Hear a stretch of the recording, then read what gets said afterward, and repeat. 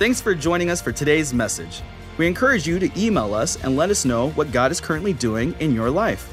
Or if you'd like to support the ministry financially, you can do so here on our website. For now, we hope you enjoy this message.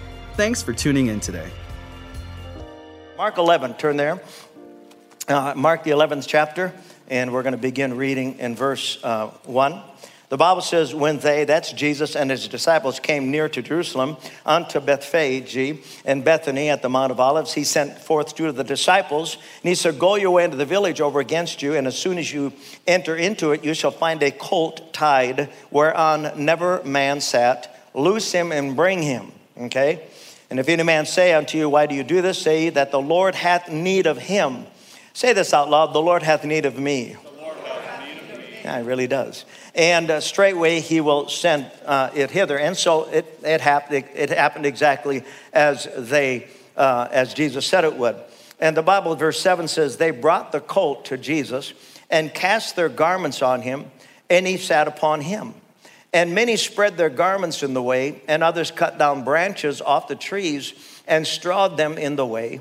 And they that went before and they that followed cried, saying, Hosanna, blessed is he that cometh in the name of the Lord, and blessed be the kingdom of our father David that cometh in the name of the Lord. Hosanna in the highest. Hallelujah. Amen. We just sang about that. And so this, of course, today is traditionally, it is Palm Sunday. And it is the time that we celebrate where Jesus rode, it was a prophetic ride into Jerusalem on the back of a burro, fulfilling what Zechariah had prophesied 630 years earlier. And here's the prophecy, Zechariah 9:9. He says, rejoice greatly, O my people, shout with joy, for look, your king is coming. How many believe Jesus is returning again? They believe he's returning again. He said he would, and he is. And so we need to be not only expecting it and preparing for it and get ready for it. Hallelujah. Because he is coming again, and we're excited about that. That's the hope that anchors us into a greater degree of loyalty to him as our king. Hallelujah. So shout with joy, for look, your king is coming. He's the righteous one. He's the victor, yet he's lowly, riding on a donkey's colt. Now the masses gathered that day in Jerusalem, not only to honor the one who spent 3.5 years ministering supernatural things to the people, from healing to deliverance, casting demons out of people, and even raising the dead. Everybody say amen. Amen. And so they believed, most of all, they believed in their hearts, the crowd did that day, that their time of vengeance and retribution had come. That their king, Jesus, was about to declare war and destroy all their adversaries and deliver them from the political powers of that day. Sounds like today, doesn't it? Amen. That's what they believed. Their perception, of course, wasn't right. They believed also to the degree that they were willing, listen to this, to make a public declaration of their new king, and at the same time make a public rejection of Caesar's rule over them. That's called high treason, with the sentence of death.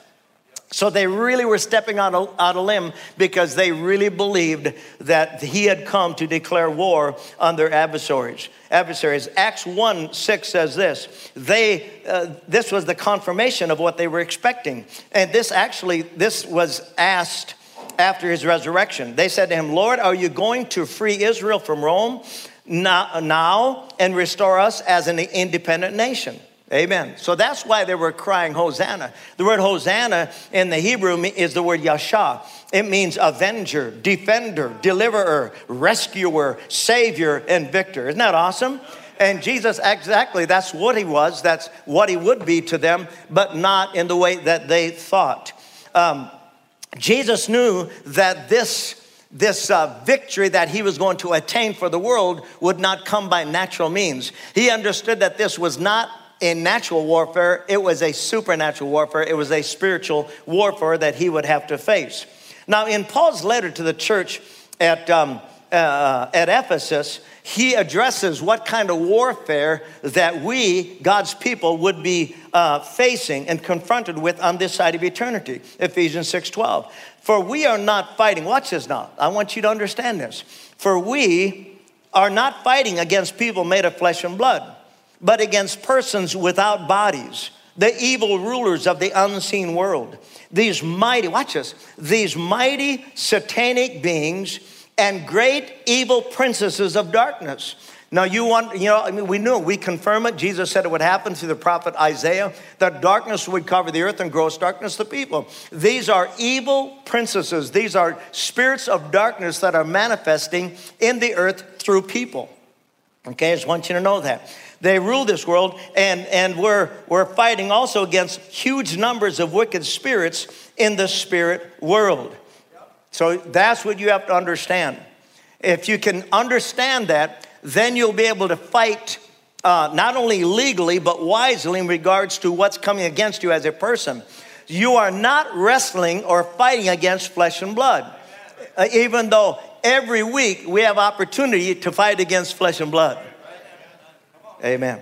Imagine, if you will, being there at that time in history and observing the authority and power Jesus walked in. Listen, every sickness, every disease, every demon, and death itself was subject to him, as well as the religious and political powers of his day. And so, yes, his followers, for them it was a day of celebration, but not for him. It was a sad day for him. And we can let's read about it here in Luke, the 19th chapter. Before I read this, I want you also to take note that Jesus didn't enter Jerusalem that day inside of an Israeli tank, fully loaded for battle. Instead, he entered the city of peace on the back of a burro as the humble and subservient Prince of Peace. Amen. How many believe that Jesus wants you to have peace in your life? He wants you to have peace in your marriage. He wants you to have peace amongst your children. Amen. He wants you to have peace with your neighbors. So Luke 19, Luke gives us an account of this prophetic moment in history. So as Jesus approached Jerusalem, he saw the city and he wept audibly over it. I mean, if you stop for a moment, imagine. There's great celebration, great excitement. People are waving their palms. They'd laid their garments on the ground for Jesus to walk over because they honestly believed that he was the king that was going to overthrow the cruel governing power of Rome at that time. So they were thrilled about it. And what's he doing? He's weeping. And to really tell you the truth, Jesus was not a man that was out of control emotionally. But he did feel the pain of what was to come. And the Bible says he wept audibly over it, exclaiming, "Would that you had known personally, even at least in this your day." Say, my day. My day. Amen. The things that make for peace, for freedom from all the distresses that are experienced as the result of sin, and upon which your peace, your security, your safety, your prosperity, and your happiness depends. Wow, must be pretty important.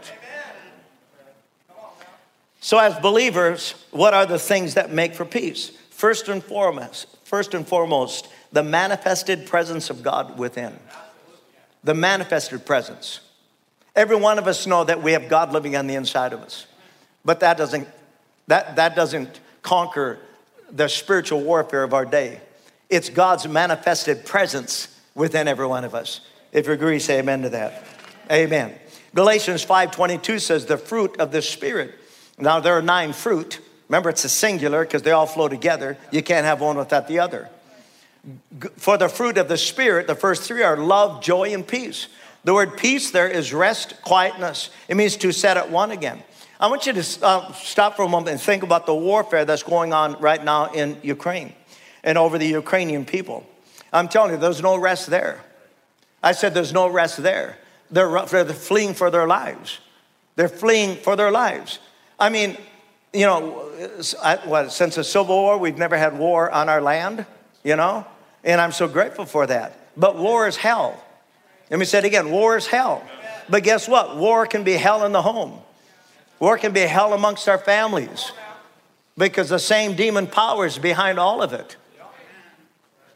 And Jesus came, praise God. He came into the earth to offer us his peace, even in the midst of chaos, even in the midst while everything else is falling apart. You can have the peace of God reigning in your life. Amen. If you believe it, say amen. Love, joy, peace, rest, quietness, to set at one again. So there is no peace within. Listen, the relational side of life without the active presence of these three: love, joy, and peace. There's a bumper sticker, we've seen it, or people have said on their shirts: no love, no peace. No love, no peace. Warfare has been a part of man's culture since Adam's spiritual fall. Relational warfare, political warfare, social and economic warfare, and God isn't in any of it. I believe with all my heart, listen to me, I believe with all my heart that God, for you young kids, go back and study the Constitution. Go back and study all the things our forefathers wrote regarding the governing of our nation. And the Bible scriptures are full of it. So God wants us to be governed by Him. This nation was to be governed by a theocracy, not a democracy. Do you understand that? See, that's why it was whatever. You know, the old saying, I forgot the old saying. Yeah, knowledge, we can all call it after we see it. But it's hard sometimes to call it when it hasn't happened. That's it. Hindsight 2020. I appreciate that. Amen. But going into Iraq was the worst thing we could have done, because all it did is created more instability. Why? Because you cannot create a theocracy on Islam. Theocracy works by choosing to honor, to love, to respect, and obey the laws of the living God. Can I have an amen? I'm just saying that. So God wants this nation governed by people that love Him, respect Him, honor Him, and obey Him. But when a nation moves away from God and even puts leadership above God, that's when they get in trouble. And I believe that's what happened in the last election. So let us get back to God and God Himself and trust Him that things will be different in the coming months. Can I have an amen? Because we put Him first. Listen, Jesus wept over Jerusalem because He recognized the devastation of spiritual warfare. He recognized the devastation of relational warfare. Raise your hand if you understand relational warfare.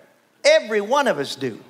I mean, if you're married, you understand it. If you have children, you understand it. If you live in a community, you understand relational warfare. Cain and Abel, if Cain would have been just willing to diffuse the warfare that was raging within, he never would have crossed that line and murdered his brother. But listen to this. That's the power of human will, the power of human pride. 1 John 3:11 talks about it. John talked about it. The beloved John, he wrote some things about Cain. He said, this is the message, the announcement which you've heard from the first, that we should love one another and not be like, we could be, but He doesn't want us to be, and not be like Cain, who took his nature. I mean, I guarantee you that Cain started out loving God, honoring God, obeying God, but in the process of time, slowly but surely moved away from God.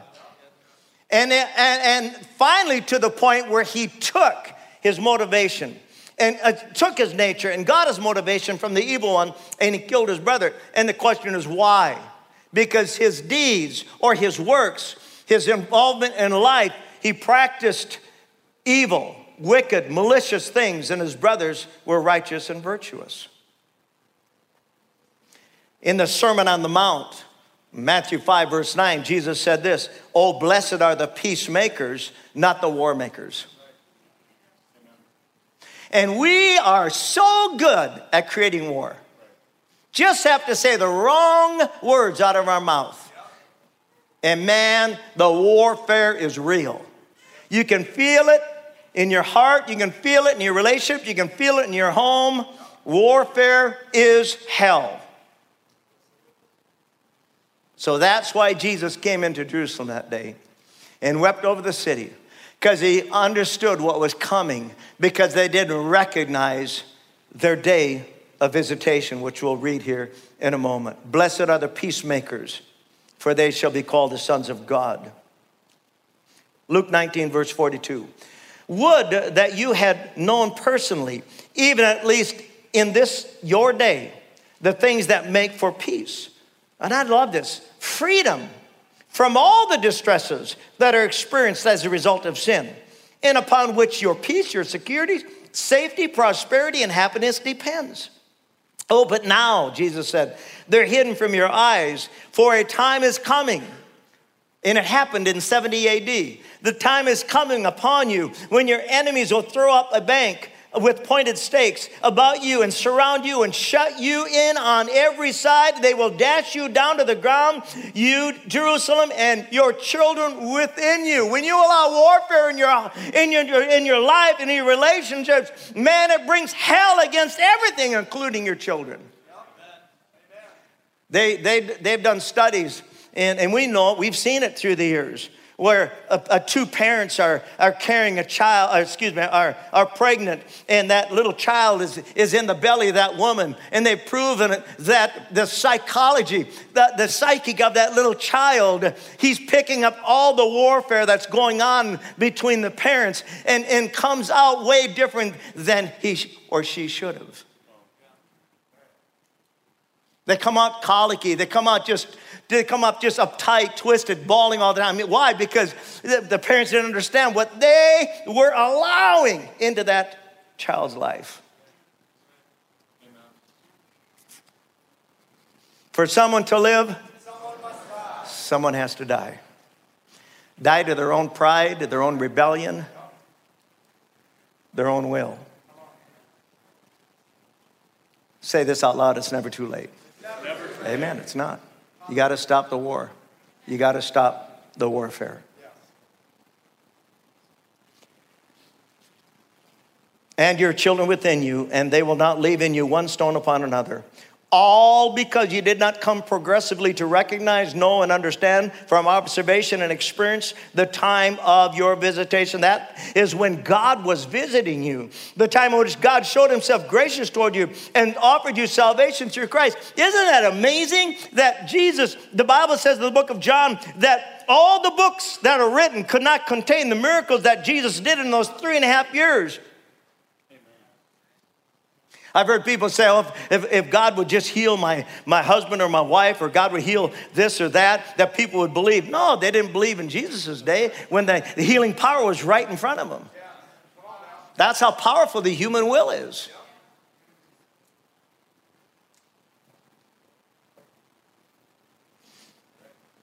Thank you, Lord. The time of your visitation. Say this out loud. Today is my day of visitation. It really is. Amen. It's God's will that you experience the goodness that he's provided in his word, especially his manifested peace. Amen. Paul talked about this in Philippians 4, and he wrote this from prison in Rome. He says, don't worry about anything. Instead, pray about everything. Don't worry about anything. Just stop for a moment and think what kind of solitude, what kind of peace would be in our lives if we just wouldn't worry about anything. And we prayed about everything. That's good, isn't it? Tell God what you need and thank him for all he has done. Then you will experience God's peace, which exceeds anything we can understand. His peace will guard your hearts and minds as you live in Christ Jesus. I have no idea what's going to happen in the future. Every generation goes through, every generation as Americans, every generation has, gone through all the turmoils of having to learn the real values of life, which is God first, Christ in you, the hope of glory.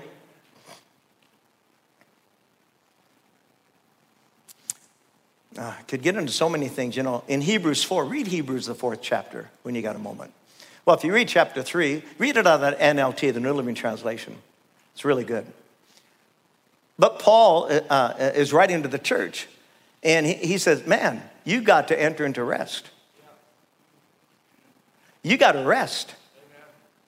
In fact, he says, labor to enter into rest. Sounds like an oxymoron, doesn't it?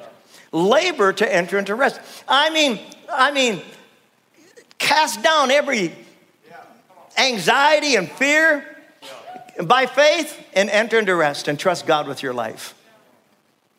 This really is true now that we have journeyed now, 51 years. I got, 51 years of salvation, but we've journeyed through this ministry of this wilderness ministry now for 41 years in June, 41 years. And so we can affirm to you, to you young people, we can affirm to you that God takes care of us. All through this wilderness, God took care of us. Took care, provided for us, watched over us. Amen. Even in the midst of adversity, hardship, pain, sorrow, he's taking care of us. Amen. That's a good place to just give God a good shout. Hallelujah. Amen. Yeah, he'll take care of you. Why? Because he's no respecter of persons. And my goodness, he didn't take care of us because we were ministers. He took care of us because we put him first, loved him as best we could for what we knew at the time, and kept growing in him. Hallelujah.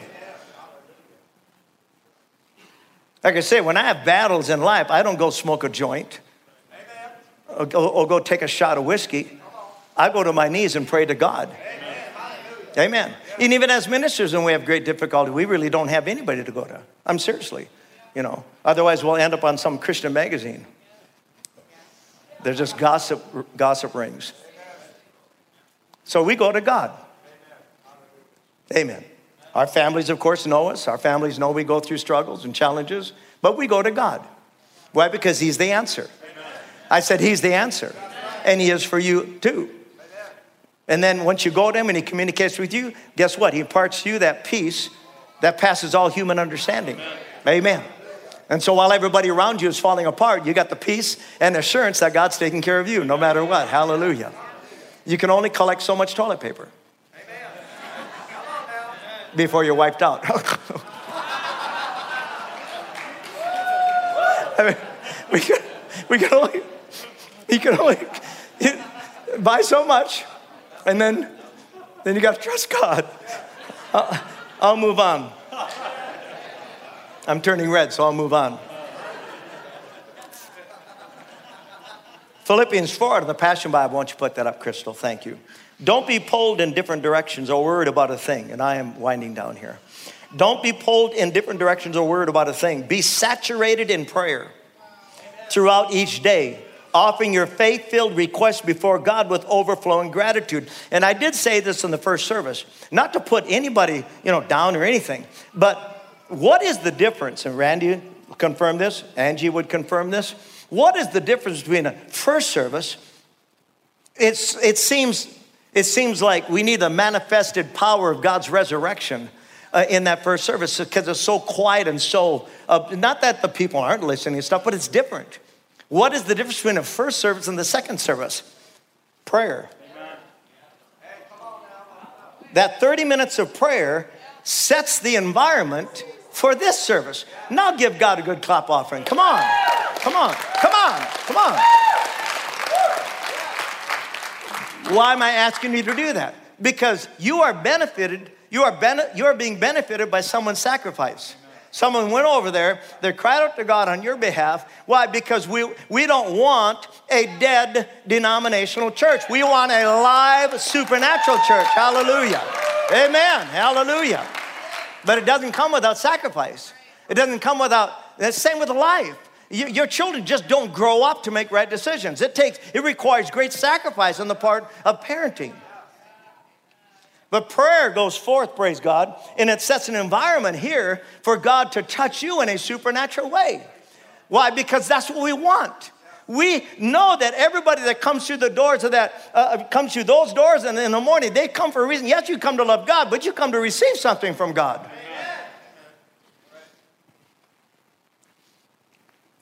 Tell him every detail of your life. Then God's wonderful peace that transcends human understanding will make the answers known to you. Will make the answers known to you. Come on, hallelujah, through Jesus Christ. So keep your thoughts continually fixed on all that is authentic, real, honorable, admirable, beautiful, respectful, pure, holy, merciful, and kind. Fasten your thoughts in every glorious work of God, praising him always. Follow the example of all that we have imparted to you. And watch this. And the God of peace will be with you in all things. Hallelujah. Amen and amen. Thank you, Lord. We've heard this saying. It's really true. And for military wise, I'm talking about in a nation, you have peace through strength. President Reagan believed that. We've had some presidents lately that don't believe that. They believe they go on apology tours. Instead of being strong. A strong military lets the big bully on the street know, go ahead, try it, and we'll knock you flat on your forehead. Seriously. Well, it's the same spiritually. Peace comes through inward strength. Amen? Peace comes through strength, praise God. You can rest and be assured that God is going to fight we sang about it. God is going to fight your battles for you. Amen. Why? Because they're spiritual battles. You can't punch a demon spirit. Thank God you can take authority of that devil and tell him to get back into your feet. Amen. It's real. Peace through God's inward strength. Now, I want to close with Ephesians 6. Let's read this. So in conclusion, that's my closing. Be strong in the Lord. Watch this. Be empowered through your union with Pastor. Through your union with Randy. No, it's through your union with God. Amen. Please say this out loud. God loves me. God loves me more than I know. He really does. You are his child. I love all the kids here, but I really love my children and grandchildren. I mean, I love all your children, but I really love.